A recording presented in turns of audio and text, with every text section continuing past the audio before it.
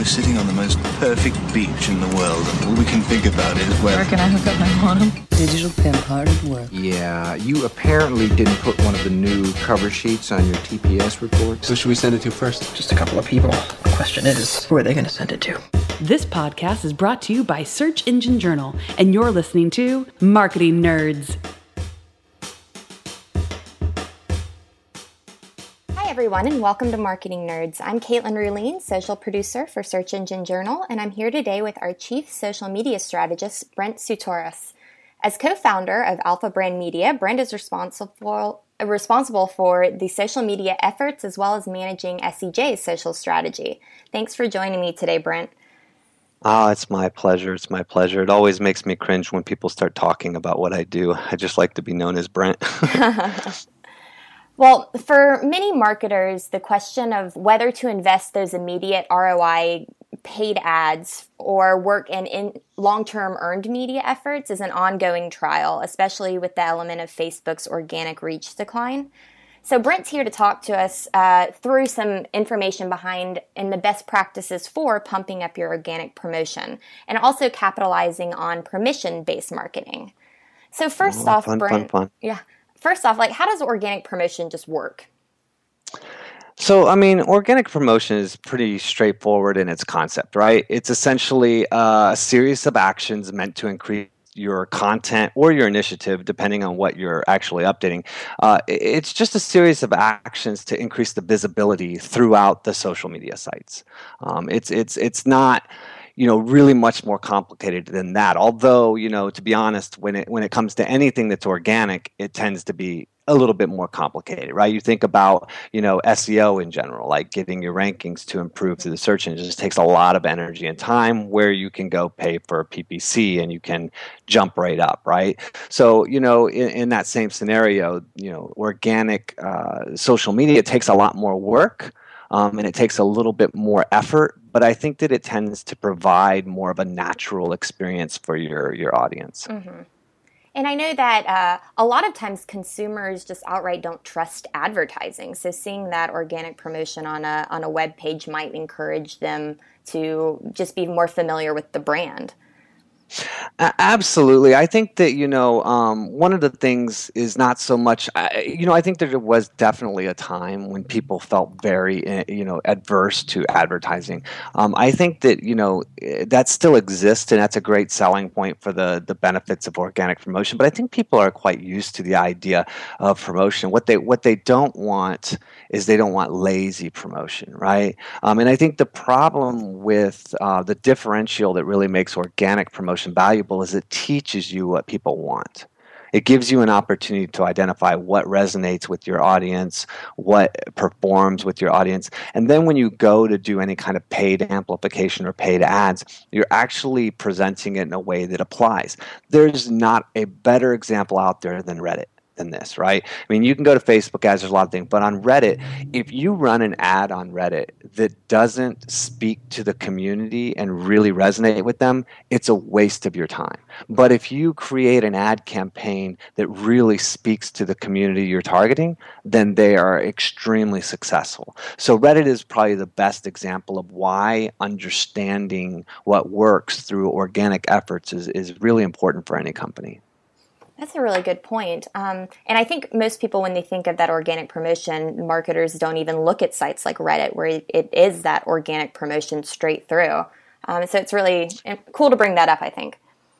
I think there's a lot of avenues that people don't really pay attention to, right? Like YouTube video ads through AdWords is one of the best dollars spent by, the accounts of many marketers out there who, for getting visibility because it shows right there in the search results. Mm-hmm. It doesn't look like it's paid for. There's a lot of elements that, are out there that people don't pay attention to. But I think it's very easy for people to look at, Facebook and Twitter, because those have been iconized, I don't know if that's a word, but they've been kind of put out there as, the poster children for social media, right? That was the first, sites that people found, and it's the most, heavily identified as popular in the space. Definitely. Well, so having a strong content marketing strategy ensures that your channels, they don't look empty, they don't look unengaged. And you mentioned curating quality content, and that's one of the best things that you can do for organic promotion. So how do you go about curating the content across your channels? How do you build up your quality of that? Well, I mean, when you're looking at the content side, right? Like, a lot of people get very hung up on quantity, which was very important early on. And this is the same that's happening with blogging in general, right? Content creation as a whole really started to amplify as far as like how much do we do, right? It was like, okay, well, I'm doing one article a week and I'm getting 10,000 visits. I'm making X amount of dollars. What if I did 5 articles a week? And what if I did 50? And what if I did 500? So there was this concept of like, let's do more and more and more. And then what happened is that, we really had a small segment of the overall population that was, adapted and using social media, right? And even when that section, that segment grew to be a large volume of people that were participating in social, they were very open to dealing with things that they didn't like because it was kind of new. It was a new experience. But quickly we've gotten to a point where this is now a norm. This is a normal thing for people. And there's just way too much content. And you see it all the time, right? You see it with memes. You see it with the Monday, motivation and Tuesday tips and stuff. It's like these concepts come out and they're cool, but people get tired of seeing so much of it and they need to filter it down. So when it comes to curating content for social, the most important thing that you can do is focus on quality. And really emphasize on getting the most out of a few updates and not just updating constantly. This whole belief that you have to update 5 times a day or anything like that is just wrong. You need to update as much as you can to make sure that the updates that you make are extremely high quality. Mm-hmm. That's a good point. So increase the quality of content, but also mix up the types of media that are going out. Absolutely. I mean, understanding trends and stuff, one of the key things for me in any social strategy, the very first thing I tell everybody is you need to research what's going on because all the answers to your questions exist. You can go to sites like Reddit. You can go to Facebook and find other pages. You can set up all kinds of channels for monitoring what similar sites are doing. And if you take the time to learn what works, then you eliminate a lot of the guesswork, right? You're going to say, okay, well, I want to create high quality content. What you think is high quality doesn't necessarily always match up with what your audience thinks is high quality. So if you go find 5 Facebook pages that match 5 Twitter accounts, go search a little bit from similar domains on some of these different sites, then what you can find is which updates have the biggest engagement, the largest reach. And you can start to determine, hey, these are the topics within my niche that people care about. And that consistently changes, right? But you can start to identify what's working and you can start to build a strategy around at least knowing what has the highest potential to work. Mm-hmm. And then you start, fine-tuning that based on how your particular audience receives that, once you start sharing it. Yes. So testing. Well, it just saves time. Oh, yeah. I mean, forget about trying. People are like, oh, you got to do the research. Look, I don't care about doing anything in the proper order. That's not ever something that I'm like focusing on. Like, how is this supposed to be done properly? It's just simply put, it saves you time. If you're trying to accomplish something, you're guessing, you're spending money, energy, and effort to try to reinvent a wheel. Just go make a variation of an existing popular wheel and move forward, Yeah, that's a good point. Well, so to kind of switch tracks a little bit, now that we had the content curation, the coming up with quality posts sort of aspect covered, any Facebook marketer knows that organic reach has drastically declined. So if your content is going to be seen by fewer people, you really have to step up your engagement game. So what are the first sort of steps that you would recommend taking to bring that engagement, to invoke engagement, grow an active community? So I would reference back again to really starting off strong by doing the research and by, there's a lot of efforts when you first launch your page or when you first launch your accounts, or there's efforts that you're making to kind of continue to grow them. Whenever you're in a space of growing an account, whether it be growing reach or growing an audience, you're taking efforts to market that page. One of the things I think people really don't spend enough time focused on is how does their page or account actually look? Because I personally will never follow an account without looking at that account first. And if I open up an account page and I look and I'm like, man, they've got a coupon code, some story that I don't really care about, 12 more coupon codes, I think to myself, this is what's going to come into my feed. And is this what I want? This is a sampling of what I'm going to have. So what I typically will tell people is like, just because you're following the best practices on an individual update level, take a moment to actually look at your page as a user would look at it and prepare yourself for when you're going to do campaigns to improve reach. Prepare yourself to have a page that looks good and set yourself up to be something that people want to follow. But also realize that there's a ton of content out there and people are getting tired of content that doesn't matter to them. And so I go back again to saying you need to do less updates and higher quality updates, because I might not even recognize if you don't update for 3 days. What I recognize is when you're constantly updating things that I don't care about. There's only so many times that you're going to get away with that before I'm going to either unlike your page or I'm going to set it to not show me your updates. And that's something that's very, very overlooked, but super important, because if you're bringing in a ton of people to like your account and you're not keeping them, then you're really essentially wasting your money and time and energy. And it's almost as bad to have your page unfollowed as it is unliked. So just because it doesn't bring the numbers down doesn't mean that you don't get that engagement. Well, I don't even know if it would. I honestly don't. I would say that it's much better to be unliked than to be unfollowed, because I have to understand that these companies have an understanding of a signal, right? To say this person, I'm just not interested in what they have to say anymore, doesn't mean that what they're saying is low quality, right? But I would assume, and I'm just making an assumption here, that people constantly muting or unfollowing people indicates that that person probably doesn't have quality updates or high quality updates, right? So my assertion would be that it's probably worse to have people just flat out, mute you or unfollow you than it is to just unlike you.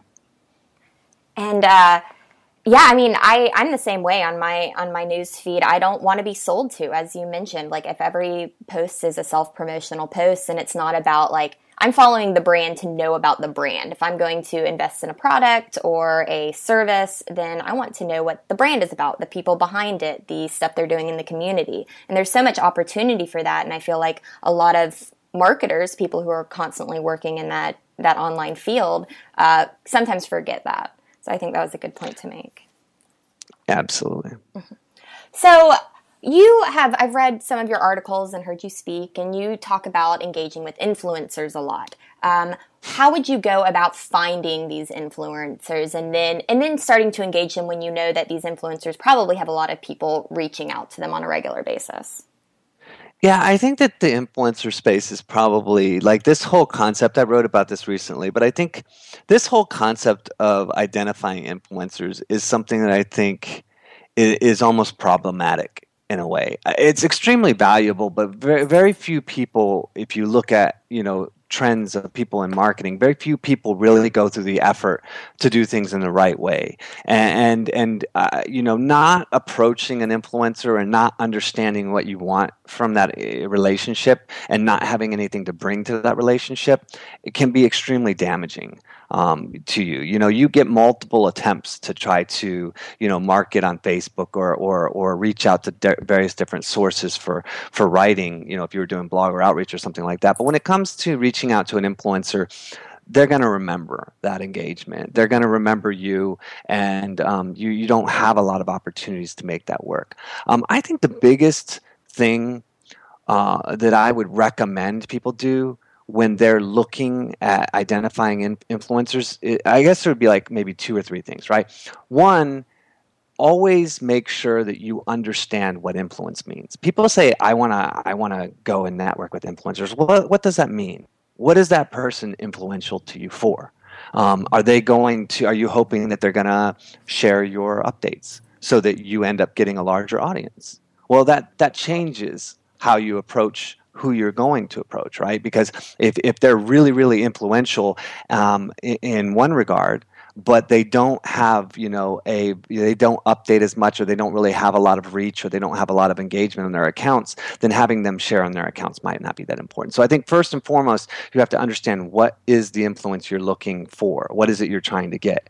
And then, for instance, let's say, what I do a lot is I'm looking for people to allow me to write, to mention me, to get quotes from me. I'm looking for branding, right? A lot of times that's what I want is a branding goal from influencers. So a lot of times what I'll do personally is I like to reach out to people that I think are either equal or higher, level of expertise than me, to get quotes and to get thoughts on articles that I'm writing. So I personally do this as my way of kind of reaching out to people. Also, as one of the hosts for the show, I'll invite people to come to the show, right? So what I try to do is I try to reach out and identify people that are maybe have a large audience. They have a lot of influence. So, you go out and you look at people, what are their publications? What other publications do they write from? You look at the publication itself and you'd say, does that publication share this person's writing?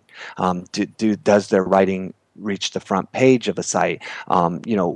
All of these type of things that would, indicate a sort of reach, a sort of visibility metric of what being involved with that individual would do for me, right?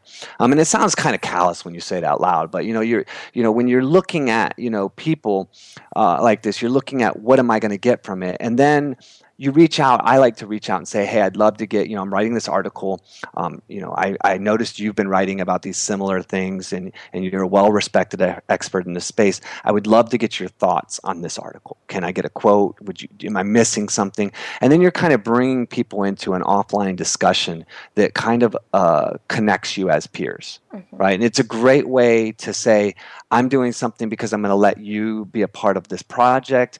So I'm doing something for you, and you're doing something for me. But when that occurs, it allows me the opportunity of going and following them on Twitter, and they're going to likely follow me back. I can connect with them on Facebook. I can connect with them on LinkedIn. This allows a very long-term connection with an individual. The next time I'm at a conference and I see them, it's not like, hey, I really like your article. It's, thank you so much for working with me on that article we did together. It's a different level of connection. But I will say that even though I sometimes look at these type of things, I also look at what I'm going to do for this individual first and foremost. My biggest belief in engaging influencers and networking is to do something for them first. The first time I ever went to a conference was PubCon, actually. I knew absolutely nobody. I had been in the industry 1 month and 1 month only.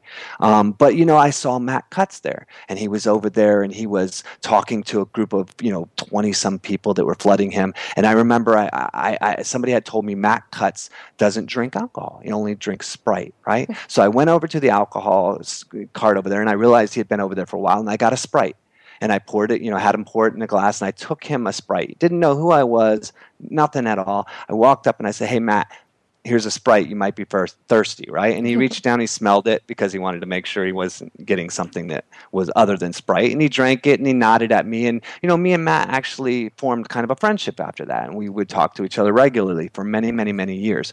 I did that with each individual I wanted to meet. I made it unique. And when I go to a conference, I don't go and say I'm going to meet 20 people. I try to meet one person, right? So when you're reaching out to people that are influencers, the biggest thing you have to do is understand what you want from them, but also make sure you're bringing something of value to them, because they do get hit up a lot, and they get a lot of people asking them for things, and a lot of people trying to get things from them. So I would definitely make sure you think it through. And focus on one or two people, because it's extremely valuable, but it's also something you need to respect greatly. Yeah, I think I really love that suggestion about reaching out for quotes. I mean, it's a simple thing that you can do with a little bit of research, and like you said, it's kind of mutually beneficial in a sense.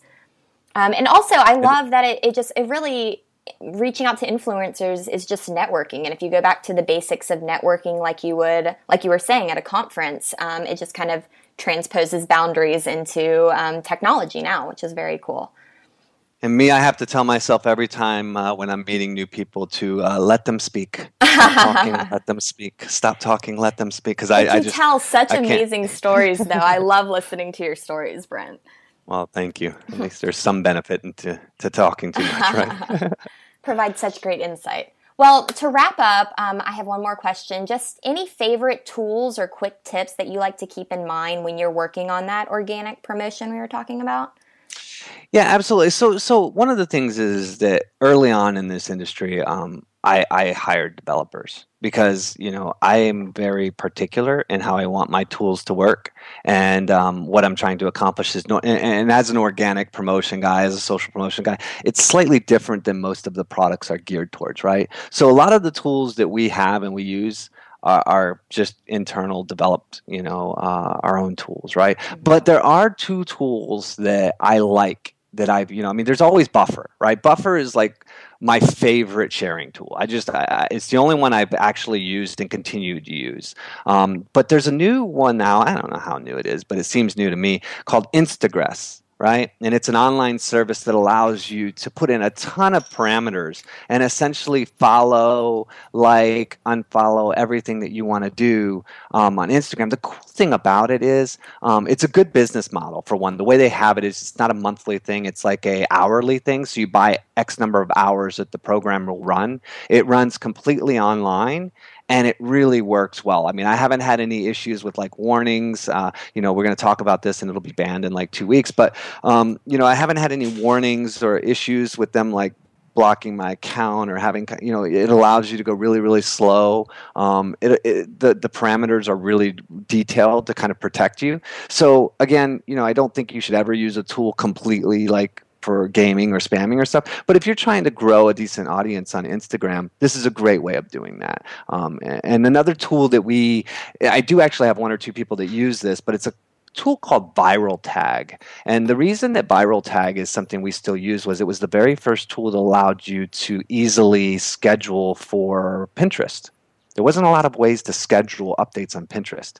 And Viral Tag I think it was called something else, and they changed the name before, But when it first came out, it would allow you to drag a folder, and you could drag in like 50 images of like Ferraris. And then you could set up like 50 variations of terminology. You could put in these like dynamic codes and stuff, so you could like easily put together 50 different updates for one Ferrari article you had that would always look different, and you could schedule each one to post like a week apart from each other. So you could schedule one thing in like 5 minutes, and you'd have like a year's worth of updates, that would come out in the car, Pinterest board every other week or whatever you wanted to do, right? And you could totally randomize the time and the dates and everything with variances, so that you could easily go in and set up years worth of updates in a matter of minutes. And so that was one that I really liked a lot. As far as tips, research and quality, I can't say that enough. I mean, just to really take the time to figure out what works. But I think lastly, like one of the things we're doing a lot right now is every study out there says images work. But for whatever reason, people are very adverse to using imagery or to using quality imagery, right? And it's kind of that thing about like, hey, you need content, so therefore you're just going to create whatever crap filler content you can because it doesn't matter. That's what it feels like the space is right now for images. Right. And so I have one of the other companies I have a design firm, right? I have a company called Pixel Road Designs, and we do a lot of like various different designs projects. But so that kind of helps me out because when we're doing campaigns, I'll create a bunch of social images. Right? When there's a meme or a trend coming out, I can make like a little one-pager infographic, or I can make some like little images that we can use for marketing and promotion. And so we do a lot of that type of stuff. But like I think that all the stats out there are so unanimous that images work super effectively. But I think people really only look at images as a checklist type thing. Like, oh, I've got my article, I need to have an image, because images are important. But that's not really approaching it and saying like visual content performs well. That's saying I want to disguise my written content as visual content. And I think that it's currently happening that way. I think it will start to evolve more and more over the years, and people will start saying, no, I'm going to create entirely visual content and concepts, even if they're small, because it's the visual element of that content that actually performs and allows people to digest it faster. So I think that people should focus a little more on creating exclusively visual content, and not just looking for a stock photo to throw into a written article. So, visual content, research and quality, really focusing on that, I think are the biggest things people can do. And again, look at your social strategy and your social accounts as a whole, not on an update-by-update basis. You can do everything right on an update-by-update basis. And then when I look at your account, it's like I see 20 different updates that are all Monday motivation and Tuesday whatever, right? And I'm like, okay, so this is what I'm going to get every week, is like images like this, not interested. So, definitely look at your account as a whole and see, does it inspire somebody that want to participate or not? Wonderful. Well, that's such great advice.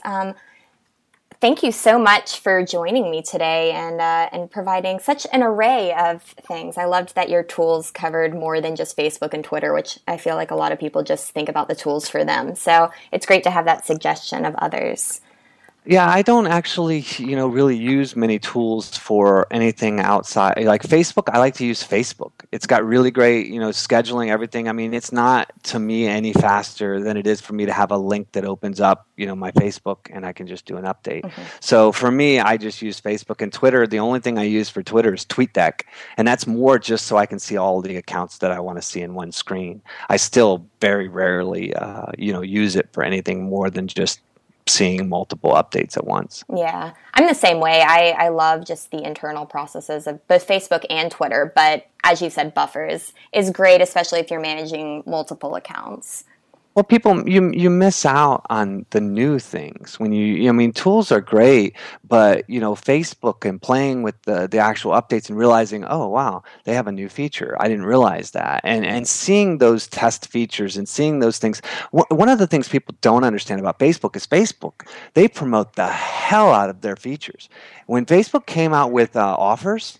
Like we had I think 2,000 followers on this one small account, and we were testing offers. We got 580 some thousand reach on that offer, and we were like, "Holy shit! Like, why in the world would we get that much reach?" And then we realized Facebook is promoting their own product because they're testing it, right? So anytime Facebook or these other sites come out with their own features, they're doing a ton to test them. They want to see how people are reacting to it. And it's a great opportunity to jump on and I don't want to use the word exploit, but to kind of participate with that testing process to get the benefits from that testing process. Capitalize. And I think you don't get that opportunity when you're scheduling everything through a third-party app. Yeah. Well, thank you so much for joining me today, Brent. Again, I am Caitlin, and this is Brent. And tune in next week for another episode of Marketing Nerds. Thank you very much. It was fun. Yeah, bye. This Marketing Nerds podcast has been brought to you by Search Engine Journal. For more news, interviews, and how-to guides from marketing experts from around the world, visit us at searchenginejournal.com.